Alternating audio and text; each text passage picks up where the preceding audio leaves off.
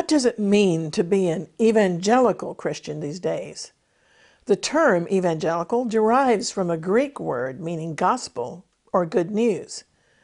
So evangelical refers to a person, a church, or an organization committed to the good news that Jesus, Yeshua is his Hebrew name, is the Savior of the world. But evangelical Christianity is in crisis, with many of the remaining so-called evangelicals no longer holding to some of the most basic tenets of Bible beliefs. While the churches are undergoing a great decline in the West, a new remnant of believers is beginning to pray with great resolve and fervency. Prayer and repentance have always been the price of revival. The question is, are the remaining evangelicals willing to pay the price? The Jerusalem Channel is made possible by viewer support. Thanks for watching. 2020 has been a challenging year for all of us. But through it all, we have continued the ministry of Jerusalem Channel. Not just video teachings and our informative news and analysis website, exploits.tv, but also new projects. But as we approach the end of the year, we need your help to keep us going and growing into 2021. Please consider a year-end gift of support through our website, the Jerusalem Channel mobile app, or by mail. And thank you for standing with us as we raise awareness of Jerusalem and the soon coming of King Messiah Jesus.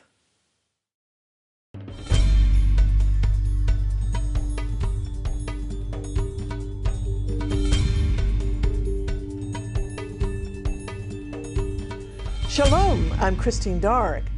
What has happened to the evangelical movement?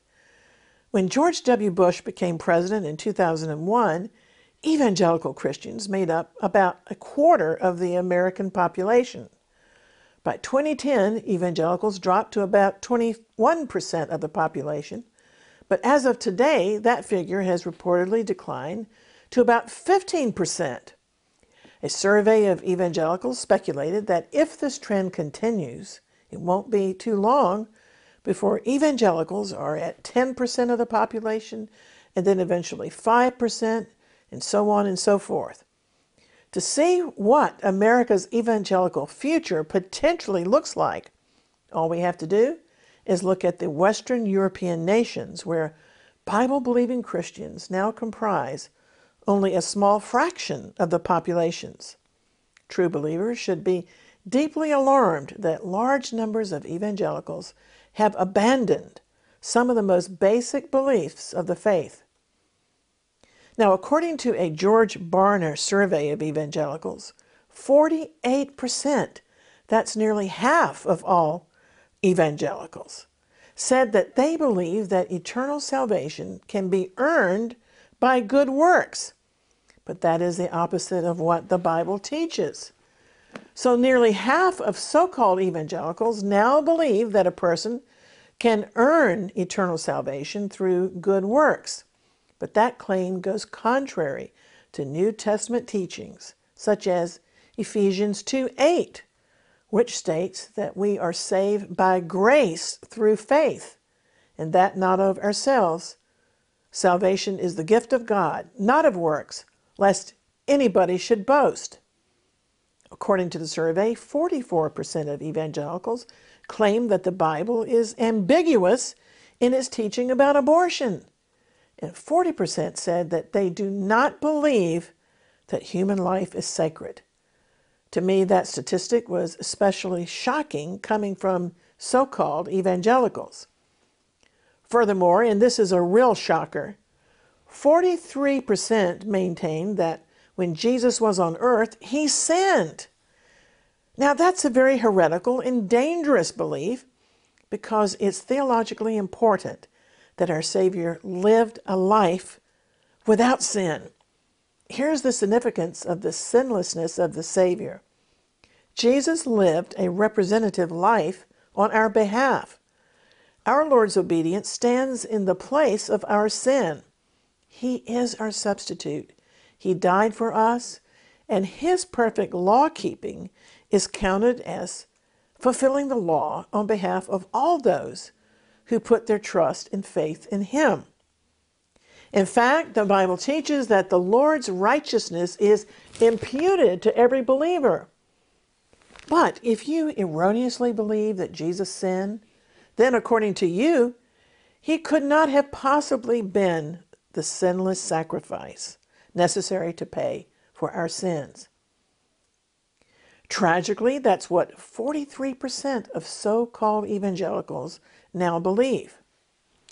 Furthermore, in the survey, 36% of people claiming to be evangelicals said they prefer socialism to capitalism, and 34% rejected the idea of legitimate marriage being one man and one woman. Unfortunately, the figures in the Barna survey are said to be consistent with other surveys among believers claiming to be evangelicals.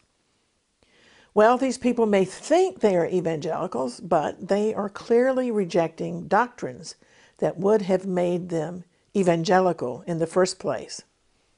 On top of it all, just as evangelicals are blending in with the world and looking like the world, many prominent evangelical leaders on the national stage this year have continued to fall into sin and moral failure, which brings me to the topic of Bible prophecy. The scriptures foretell a great apostasy in the end times. So I want to draw your attention to a survey by radio host Jan Markell of what she describes as the top 10 Bible prophecy stories of 2020. Number 1 on her list is the decline of America. Well, Bible prophecy watchers have always speculated that America must decline because there really is no end-time power in the Bible other than a revived Roman Empire and its Antichrist system. This year, we've watched capitalism come under attack and socialism and globalism being increasingly extolled. Some so-called progressive political leaders are even promoting Marxism in the United States, disguised as socialism. Number 2 on Jan Markell's list of the top 10 Bible prophecy stories of 2020, and I've certainly made much mention of this myself, is the rise of lawlessness, anarchy, and the spirit of Antichrist. Recent lawlessness in the streets and cities of America has been breathtaking. We're actually witnessing tribulation events predicted for the near future already beginning to arise and to develop at the end of the church age. Now, I also agree with her assessment of the number 3 top 10 Bible prophecy stories from this year, and that is the peace efforts in the Middle East.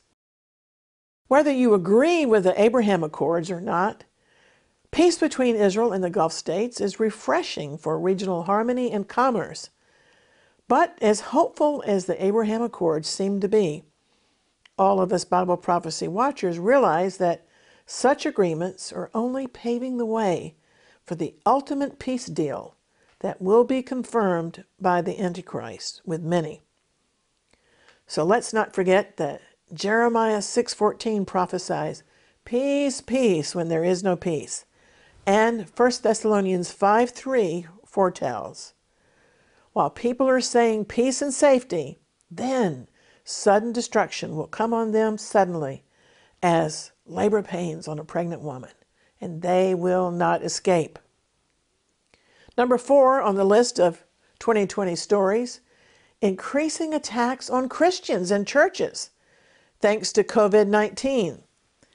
Franklin Graham says America is in moral freefall, and he added, the hatred that we see from many in the public square towards Christians is incredible. Under government edict, churches were either shut down or marginalized. Christians in the UK and the USA were harassed and even arrested for practicing their faith and or meeting to worship. Meanwhile, believers in the Middle East and Africa have continued to be slaughtered by the thousands. But didn't Jesus remind us in Matthew 10:22, You will be hated by everyone because of me, but the one who endures to the end will be saved. Number 5 on the list of top 10 Bible prophecy stories of 2020, the growing apostasy and wolves among the flock. Sound biblical teaching is fading with a rise in the love for experience, emotion, and unsound doctrine. There is even the love of the doctrine of demons. In fact, Paul prophesied in 1 Timothy 4:1. Now the Spirit clearly says that in the latter days some will abandon the faith and follow deceiving spirits and doctrines taught by demons. At the same time, just when Bible prophecy should be preached, the topic has vanished from most pulpits, as well as support for Israel in the traditional churches. Number 6, the pre-tribulation birth pangs. The earth is groaning. The worst of the birth pains Jesus prophesied for the last days will occur in the Great Tribulation period as outlined in the book of Revelation. But already now in the church age, we are witnessing a foreshadowing of the horrors to come. Natural disasters are unprecedented globally. Now, number 7 on the list of top 10 Bible prophecy stories of this year, the continued and rapid decline of culture. Evil is being called good and good is being called evil. Aberration and abomination are celebrated just as equality. However, Romans chapter 1 and 2 Timothy 3 in the New Testament foresaw all of this coming for the last days when debauchery will increase. Number 8, the rise of strong delusion. In many ways, this trend should be number 1 on my list because in all my born days, I've never seen or heard so much delusion as is being propagated daily by the media, politicians, professors, and preachers. What rational person wants the protection of the police to be abolished? And the Holocaust is being denied as a myth. The Apostle Paul explained in 2 Thessalonians 2 that strong delusion will be sent by God because there is no love for the truth. Strong delusion is how people will be deceived into welcoming the Antichrist. Now, news item number 9 on Jan's list, the COVID-19 surveillance state. Overbearing government intrusion and contact tracing abounded in 2020. In some places, people actually had to register to attend church so that they could be traced. Restrictions, lockdowns, quarantines, demands to wear a face mask, all of these kept changing. And clearly, Bible prophecy teachers believe that society is being prepped for the eventual control of government by Antichrist. And fear is a tool being used to cower people. Now, to me, the increase of surveillance reminds me of the social science fiction novel called 1984, which was written by English novelist George Orwell in 1949, when the story took place in an imagined future, the year 1984. He envisioned the world fallen victim to government surveillance and propaganda. And in the novel, Great Britain became a province of a totalitarian superstate named Oceania, ruled by thought police who persecute individuality and independent thinking. The party leader is called Big Brother.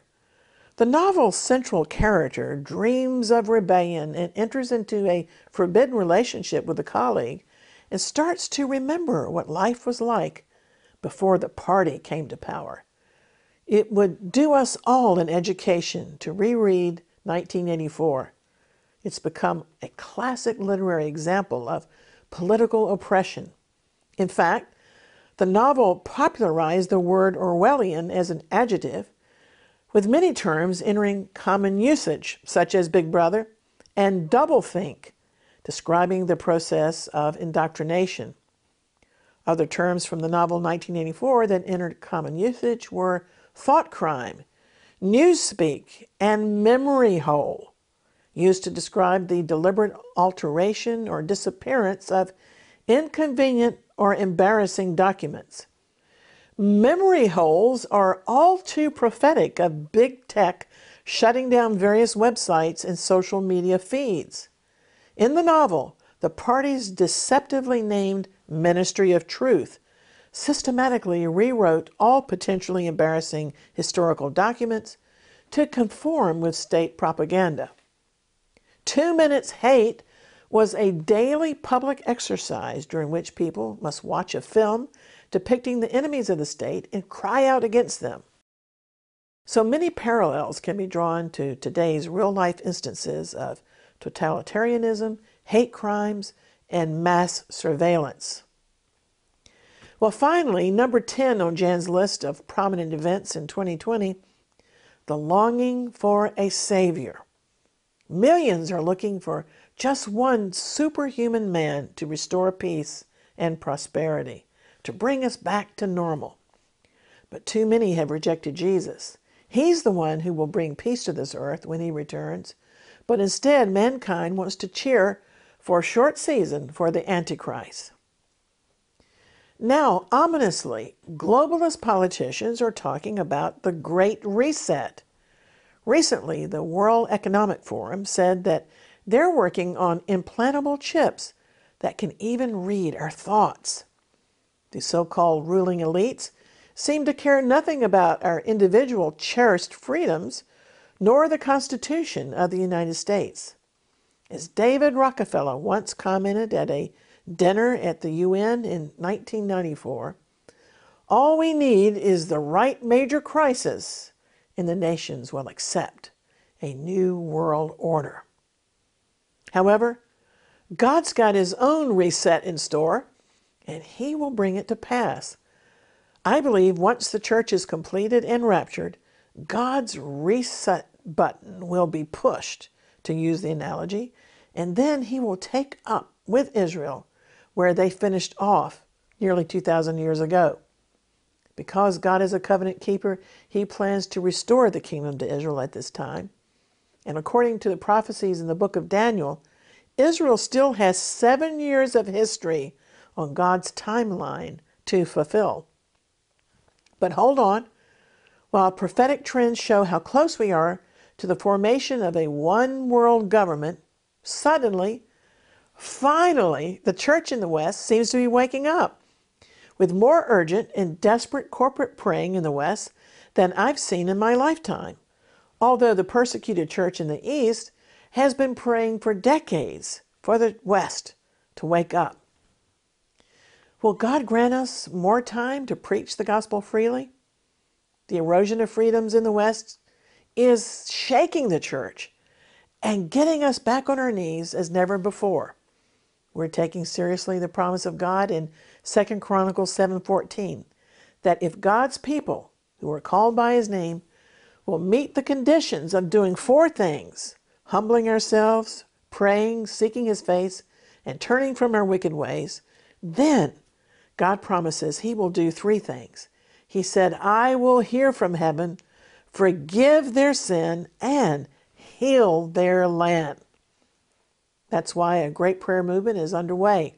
In fact, the great British preacher Charles Spurgeon once said that he would rather teach a man to pray rather than 10 men to preach.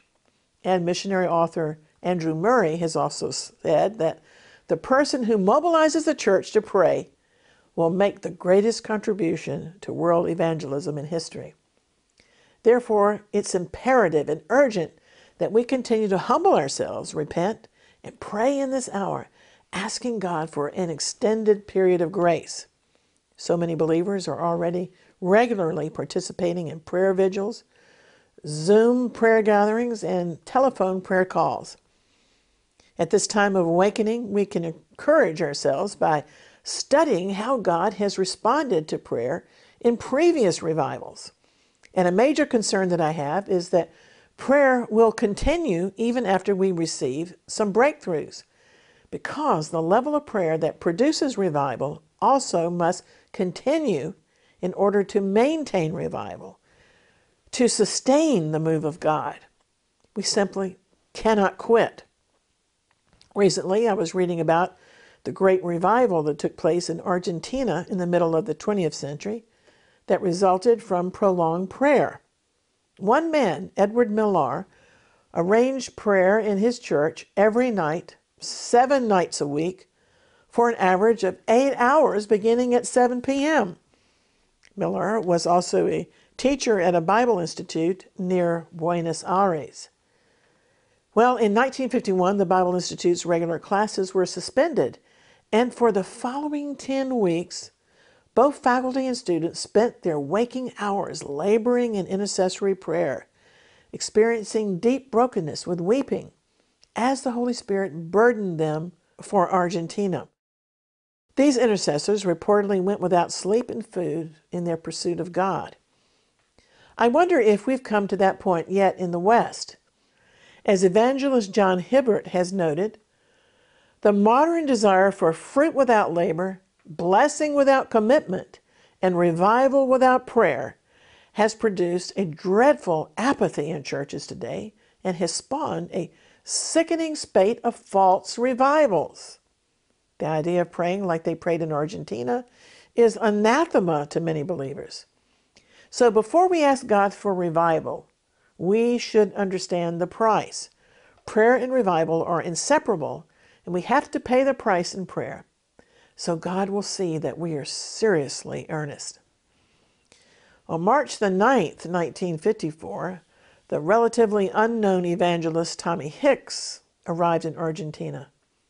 The intense intercession and faithful ministry of the prayer warriors had laid the foundation for his ministry.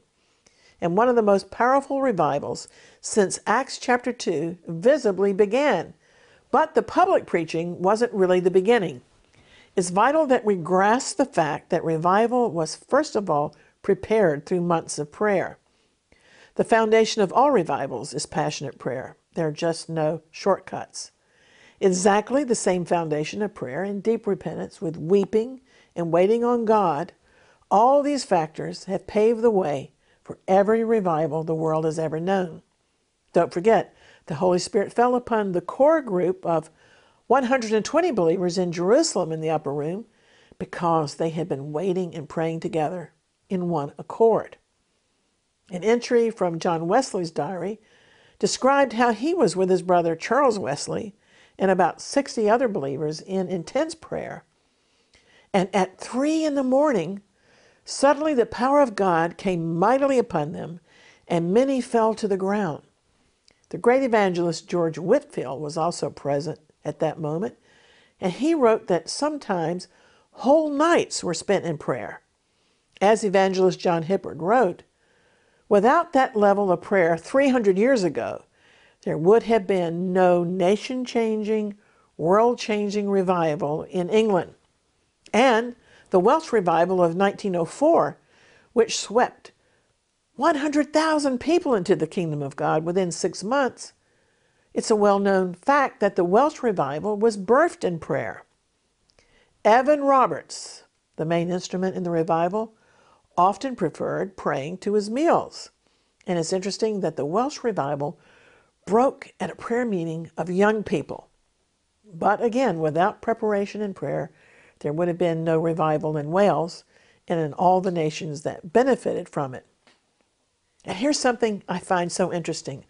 While the Welsh revival began with young people, the Hebridean revival in Scotland in 1949 originated with 2 little old ladies.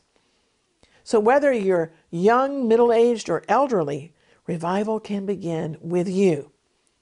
Let's never allow ourselves to be limited. The 2 Scottish sisters, Peggy and Christine Smith, were in their 80s.